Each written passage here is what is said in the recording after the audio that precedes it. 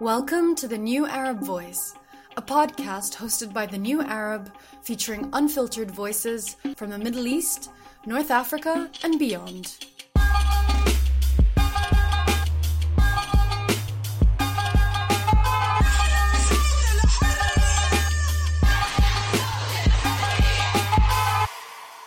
It's Friday the 28th of May, and I am your host, Gaia Karamazza, coming to you from London.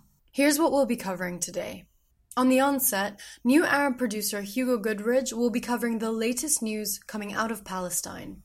Then, stay tuned to hear an in-depth report on the historical relationship between the US and Israel, and how this has been pivotal to the Israeli colonization of Palestine.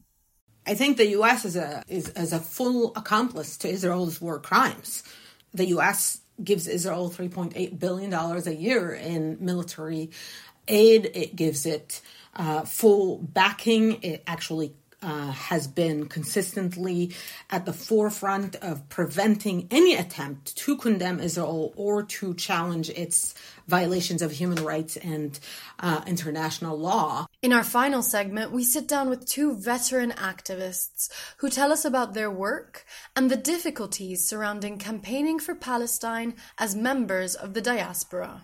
I've always been part of this struggle and pushed for Palestinian freedom because I'm Palestinian, but also because I recognize that Palestine actually plays a very central role in freedom struggles all over the world, because of the way that Israel is connected to different imperialist countries, and the US is one of them, and its role in sort of helping to prop up and develop, cozy ties with right-wing governments from Bolsonaro in Brazil, Modi in India, Viktor Orban in Hungary, etc. Now, here's Hugo Goodridge with the latest.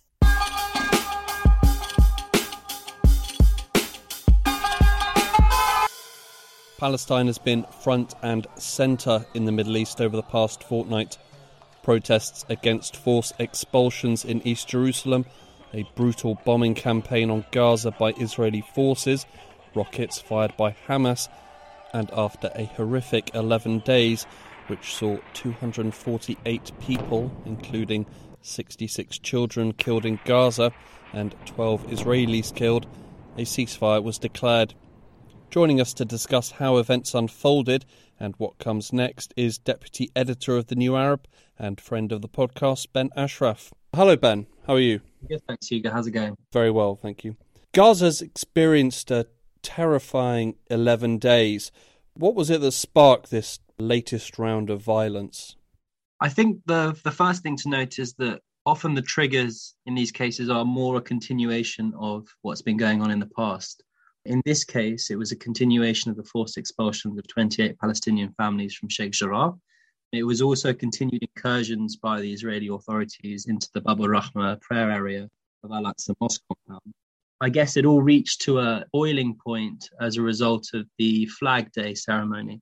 And there were ultra-nationalist ceremonies occurring in which Israelis would parade with flags. Israel normalised relations with a few Arab countries lately.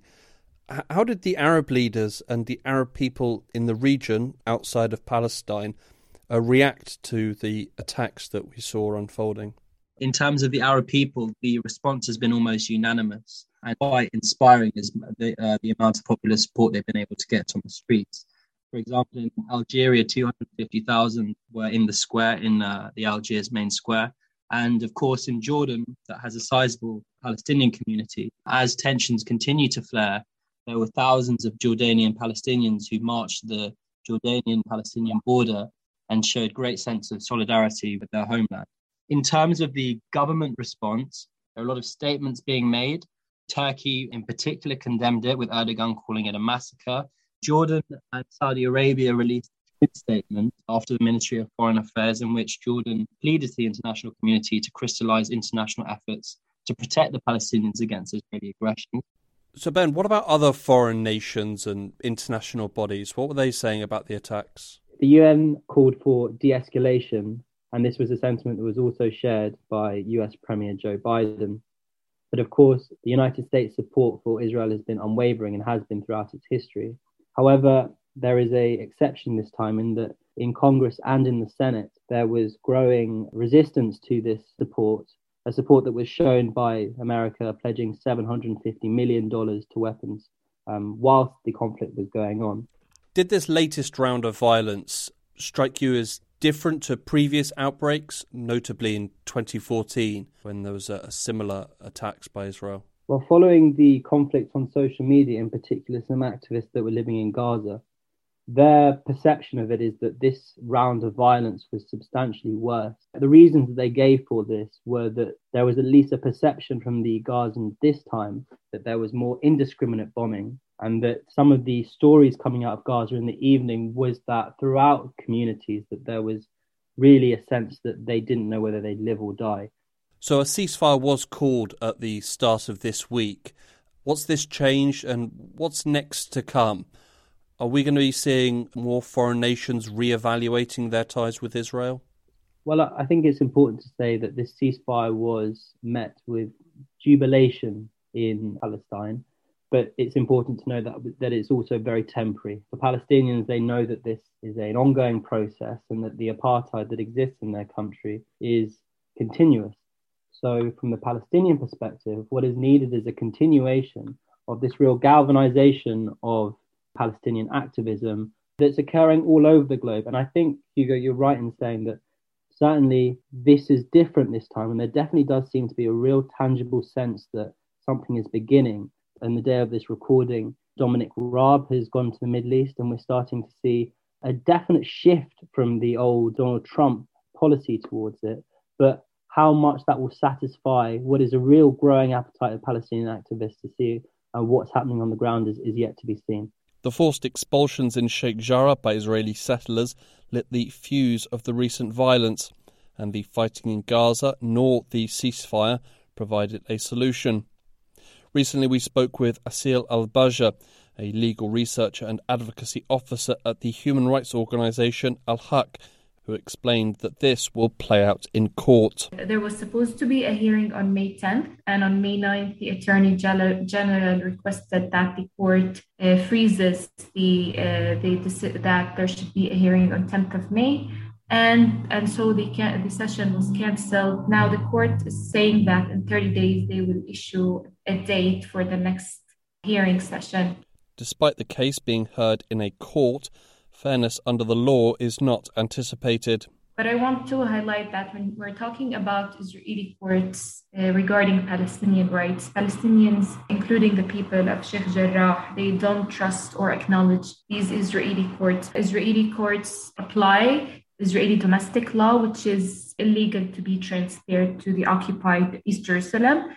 This case will continue, and while it does, Palestinians will continue to hope for justice. We are hopeful in our voices. We think that in order for our voices to have concrete action or to solve and have our rights fulfilled, we need the international community to step in.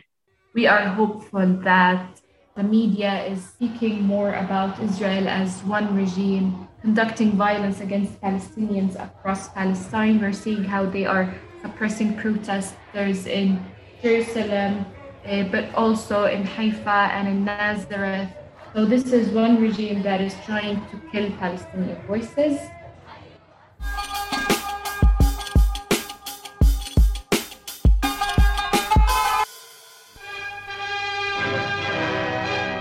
President Eisenhower's Middle East doctrine, contained in a bill which he signed in Washington, is an expression of America's determination to help Middle East countries to preserve their independence. It underlines America's concern in the region, and now that the Gaza Strip is again a stony crisis point, it has particular significance for Israel. The sentiment behind these words sound very familiar to a lot of us. Since the Second World War, US imperialism has dominated international relations across the globe, especially in the Middle East. US interests in the region have especially been facilitated by their allyship with Israel, whose creation in 1948 changed the dynamics in the Middle East forever. I think the US is a full accomplice to Israel's war crimes. This is Dr. Lina Dalla Sheikh, Associate Professor of History at Humboldt State University. The U.S. gives Israel $3.8 billion a year in military aid. It gives it full backing. It actually has been consistently at the forefront of preventing any attempt to condemn Israel or to challenge its violations of human rights and international law. And thus it carries significant responsibility, only second to Israel, in accountability and in responsibility to end the war crimes that are being committed with American money and with American political backing. Many see how Washington's blanket support of Israel actually encourages a disproportionate use of force against Palestinians, including Israel's recent bombardment of the besieged Gaza Strip. Israeli colonization has decimated Palestinian land for more than 70 years, all the while retaining support from international powers like the US, the UK, and even Russia. This started with the creation of the Israeli state itself. On May 14, 1949, David Ben-Gurion, the head of the Jewish Agency, proclaimed the establishment of the State of Israel, and the U.S. president at the time, Harry S. Truman, recognized the new nation on the very same day. Later in the day, Israel's flag was flying over Haifa, and the Prime Minister, Mr. Ben-Gurion, was there for the taking over ceremony. A sad chapter had closed, and the world hopes that UNO will be able to find a satisfactory solution to the Palestine problem. But for Palestinians, the same year marks the Nakba, where up to 750,000 Palestinians fled or were expelled from the land that became Israel, and they were never allowed back. Ever since then, they have faced Israeli occupation and a 70-year-long campaign of ethnic cleansing. So why was the United States, which branded itself as the supposed champion of human rights across the world, so complicit in erasing the rights of Palestinians? One part of it is the existence of a strong Zionist lobby that the earlier years, one of the theories of why Wilson's administration supported the Balfour Declaration is that some of his close advisors, including Louis Brandeis, were Zionists. Another part of the story is Orientalism, which the U.S. basically inherits from Europe, which is this idea that people of the Orient and what we now call the Global South are inherently different and essentially inferior. So in 1947-48, when the Palestinians reject the partition plan, insisting that Palestine is their homeland, this rejection is viewed merely as the Palestinians were being irrational, which is a part of the colonial thinking. Another factor to take in consideration here is that the influence of the Holocaust guilt meant that there was a tendency to accept and sympathize the plight of the European Jewish, which becomes translated into the Zionist argument that the only solution is a homeland in Palestine. And those are all compounded with there wasn't as strong machine or a public body to explain the cause of the Palestinians, and the Arab states that espoused it were also new and not even fully decolonized. So they also didn't strategize in the best way. So, for example, the Palestinians actually did not speak to the UNSCOP, the committee that came to decide the fate of Palestine in 1947. American geopolitical interests dominated the Cold War period, and they had to strengthen the control over the Middle East using Israel to do so. In the 1960s, Israel also bought aircrafts from France and tanks from Britain. Neighboring Arab states were outraged that Israel was established without their agreement and was being funded by Western powers. So they decided to play the Cold War battlefield to their advantage. And the Soviet Union was soon providing Egypt with a modern air force. All of this was the pretext to the 1967 war, which saw Egypt lead a group of Arab states against Israel, but resulted in a sizable defeat that would change the country's standing in the region for the rest of time. The Johnson administration and the Nixon administration came to see Israel as an increasingly important ally in the region and more broadly in the Cold War context. This is Zachary Lockman, professor of modern Middle Eastern history at New York University and a contributing editor at Middle East Report. And that's the point that you start getting massive U.S. military and economic aid to Israel, the development over the 70s and 80s of very close relations, intelligence sharing, ultimately joint weapons development, and Israel serving as a bit of a proxy, doing things that the United States is not in a position to do itself. There's a joke that at some point someone thanked Richard Nixon when he was president for his support of Israel, and he said, well, Israel's a lot cheaper than a aircraft carrier in terms of serving American interests. From the 1970s, also, you get the development of what's called the Israel Lobby, a quite effective and powerful network of organizations in the United States which lobby Congress, which influence public opinion. Since then, it didn't really matter if Democrats or Republicans were elected. Israel was not to be touched. In the coming years, it would position itself as the beacon of democracy in the region, playing into this false Orientalist narrative that vilified Arabs. The discourse of terrorism that became so prevalent actually builds on Orientalist notions of Palestinians, Arabs / Muslims, because those are interchangeable in American public opinion, that those people are essentially different and inherently inferior. Terrorism, if you look at the discourse that develops post 9/11, which of course goes on to engulf the Palestinians, then terrorism is not a result of political grievances or a contested history, but in fact is only a product of Arab / Islamic mentality. In fact, the Israeli Prime Minister at the time, Ariel Sharon, was very successful in playing on this card of, the global war on terror and kind of clearly placing Israel on the side of the free world, on the side of the U.S., and placing the Palestinians on the terrorist side. From the 1970s and 1980s, the allyship with Israel started to become a more partisan issue.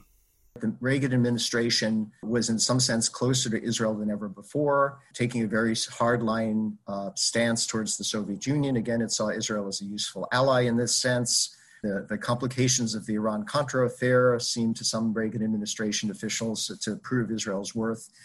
And beyond that, from the 1980s, the Israeli right began forging a new political alliance, which was the right wing of the Republican Party, and particularly with evangelical Protestant Christians in the United States, who were becoming increasingly politically active from the 1970s, and over the decades since have come to constitute one of the most important mass bases of the Republican Party. It's one reason why the Republican Party has moved so far to the right over recent decades.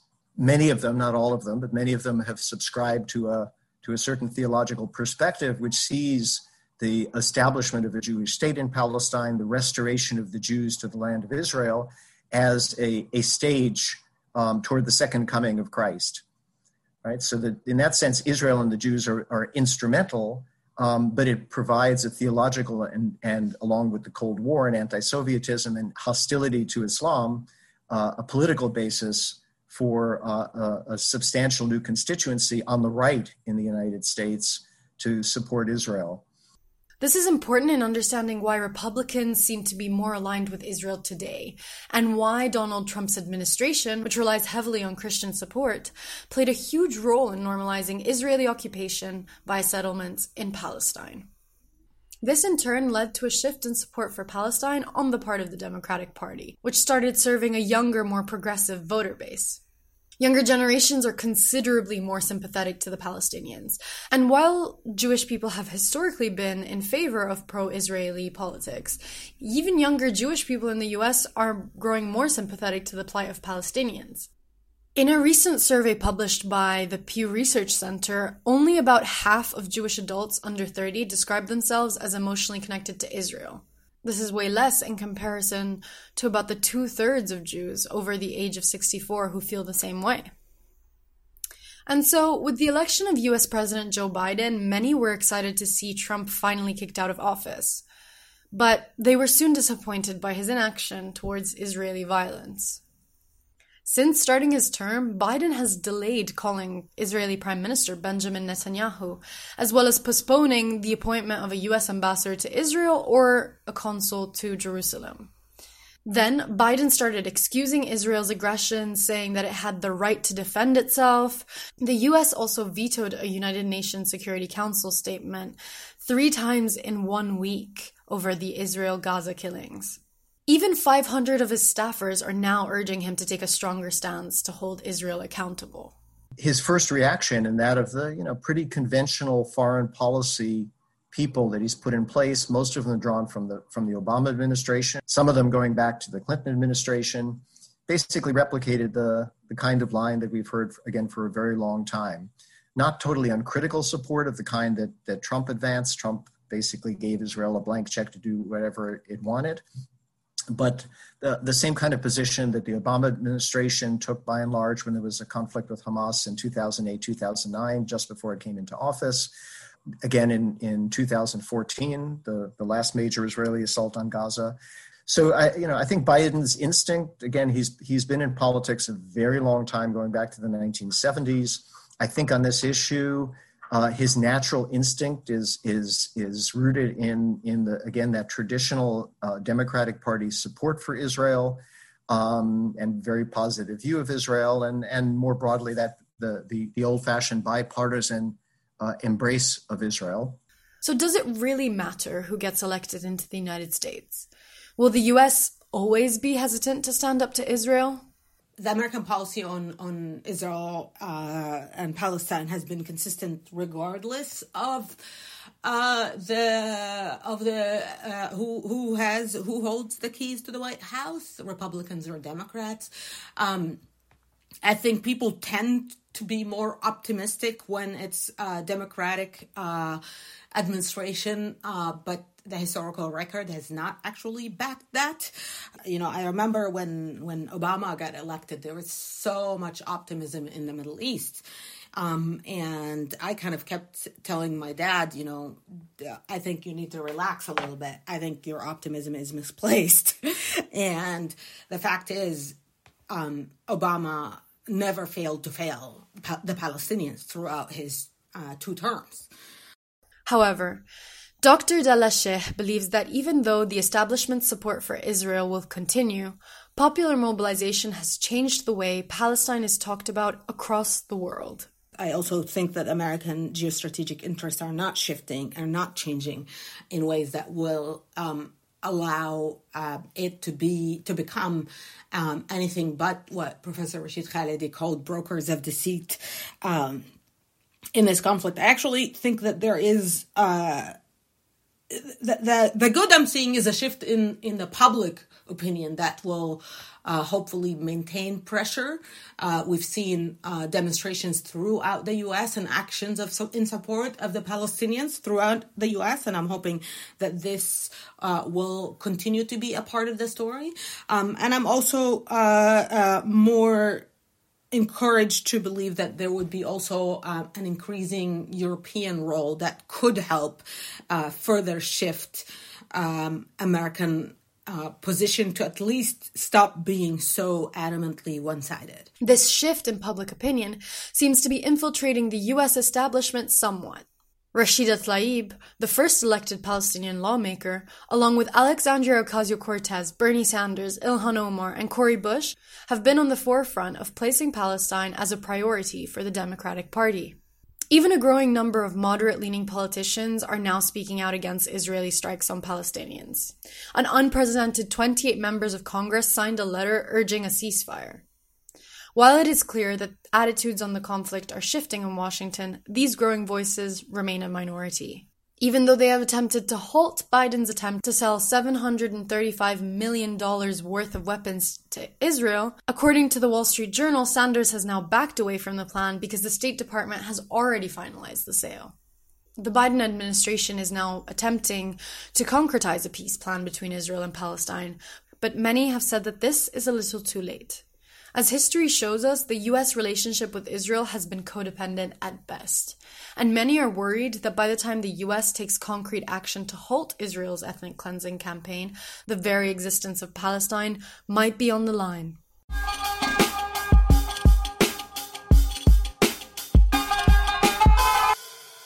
Social media feeds filled with articles, videos, and action appeals for Palestine. Activists on the ground and across the world mobilized to raise awareness on why everyone should be speaking out against Israel, using the hashtag Save Sheikh Jarrah and calling for an end to the bombing of the Gaza Strip.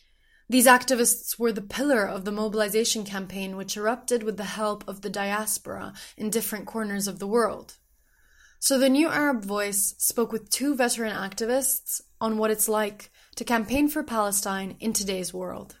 Webinars to direct support and aid to Palestinians, letter writing, call-in campaigns to elected officials. We're now organizing block the boat campaigns to block Zim shipments.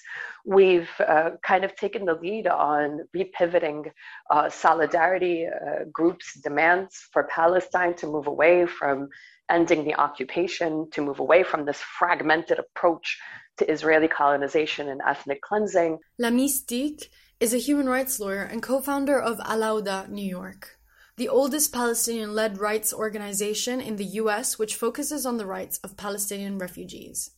Lami says that the most difficult thing about her campaigning is facing the persistent dehumanization of her people. The demonization of Palestinians so normalized that people who associate with this face real legal, employment, life, school repercussions. In fact, we've seen Israeli and Zionist groups who've taken to targeting Palestinians in the Palestinian Solidarity Committee who've actually really liquidated various formations in New York who were historically very supportive.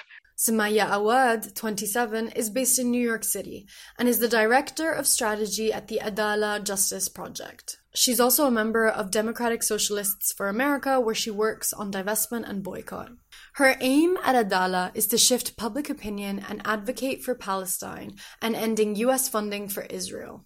She has been campaigning for Palestine ever since she was in high school in Amman, Jordan. I've always been part of this struggle and pushed for Palestinian freedom because I'm Palestinian, but also because I recognize that Palestine actually plays a very central role in freedom struggles all over the world because of the way that Israel is connected to different imperialist countries, and the US is one of them, and its role in sort of helping to prop up and develop, cozy ties with right-wing governments from Bolsonaro in Brazil, Modi in India, Viktor Orban in Hungary, etc. Sumaya's grandfather was from Jerusalem and was forced to leave in 1948. He was never allowed to return to his homeland, an unfortunately common story for Palestinians across the world. Sumaya started her campaigning when she was just a teenager in Jordan, but when she moved to the United States, she was shocked to see how much of a taboo subject this really was. In the US in particular, what's kept me going is the fact that ever since, so I got to the US, I was in college when I started doing activism around Palestine in the US. I was born and raised in Jordan. And on campus, when I look today and compare it to when I first started when I was in my first year of college, back then you really couldn't talk about Palestine openly. You couldn't talk about, what it would mean to end Israel's settler colonial state project and what it would mean to stop the ethnic cleansing, or to talk about Palestinian right to resist their occupation, to talk about divesting from Israel without being labeled and smeared as an anti-Semite and then completely delegitimized. Right now in the mainstream, on places like CNN, MSNBC, you have Palestinians being given the opportunity to speak and to talk about Palestine, to talk about what Palestinians are demanding. And that's a very low bar, right? To offer the chance for the oppressed to speak about their oppressor.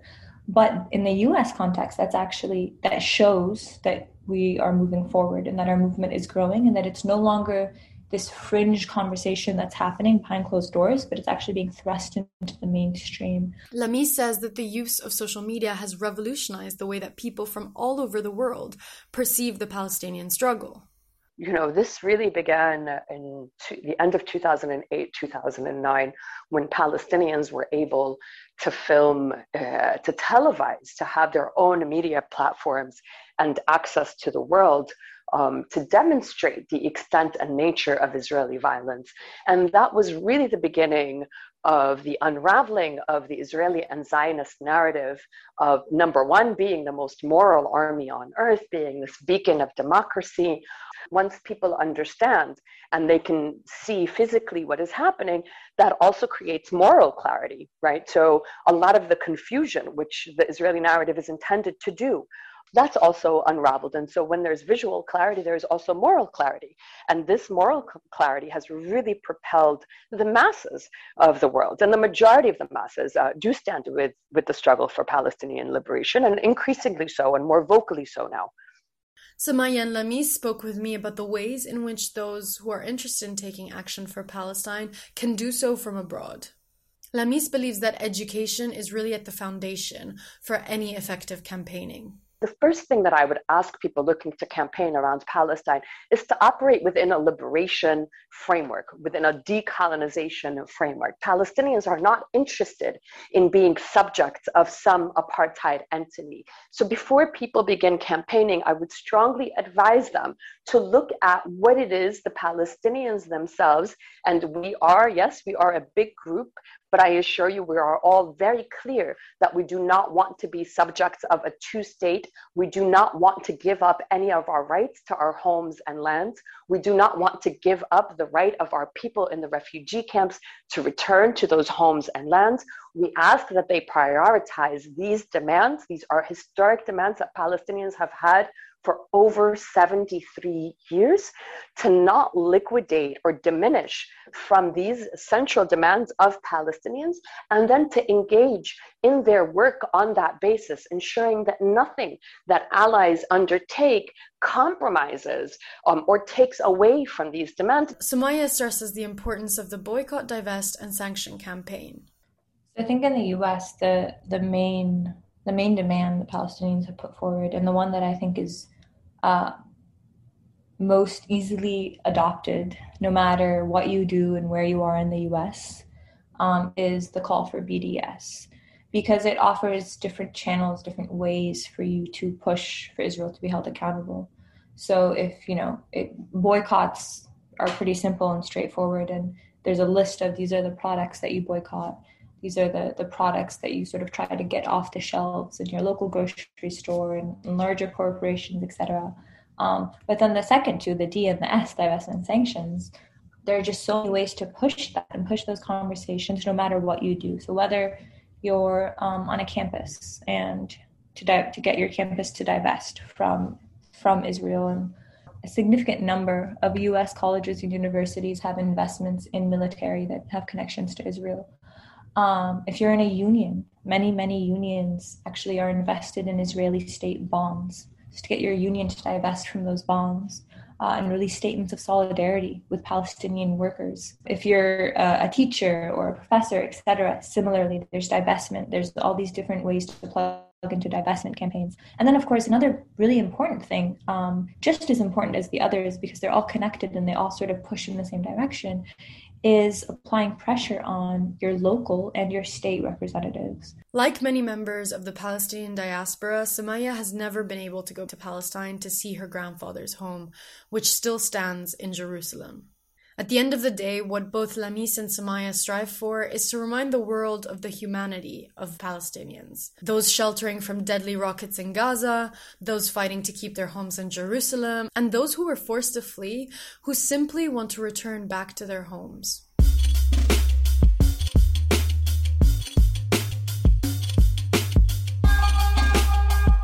Thank you for listening to The New Arab Voice. This episode was produced by myself, Gaia Karamazza, Hugo Goodridge, and Nick McAlpin. Stay tuned for the next episode of The New Arab Voice, which will come out in 2 weeks' time. In the meantime, you can find all our previous episodes on all major podcast platforms. Don't forget to follow The New Arab on Facebook, Twitter, and Instagram for the latest news from the region.